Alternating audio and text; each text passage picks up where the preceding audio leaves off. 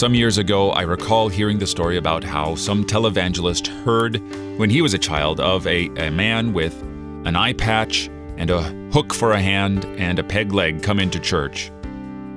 And he was so impressed with the piety of this man because he listened to the words of Jesus and did these things literally. But Jesus isn't talking about this. In Mark 9, verse 42, he starts with whoever. So it's a person, not a thing he's talking about. If your hand causes you to sin, if your foot, if your eye, he's talking about members of the body of Christ. He's talking about the church. Paul mentions this in 1 Corinthians and 2 Corinthians. He says in 1 Corinthians, expel the evil brother from among you, lest his evil pollute you as well. And in 2 Corinthians, he says, look, he's repented. Can't you see that? Welcome him back in there. Be the forgiving body of the church that you are.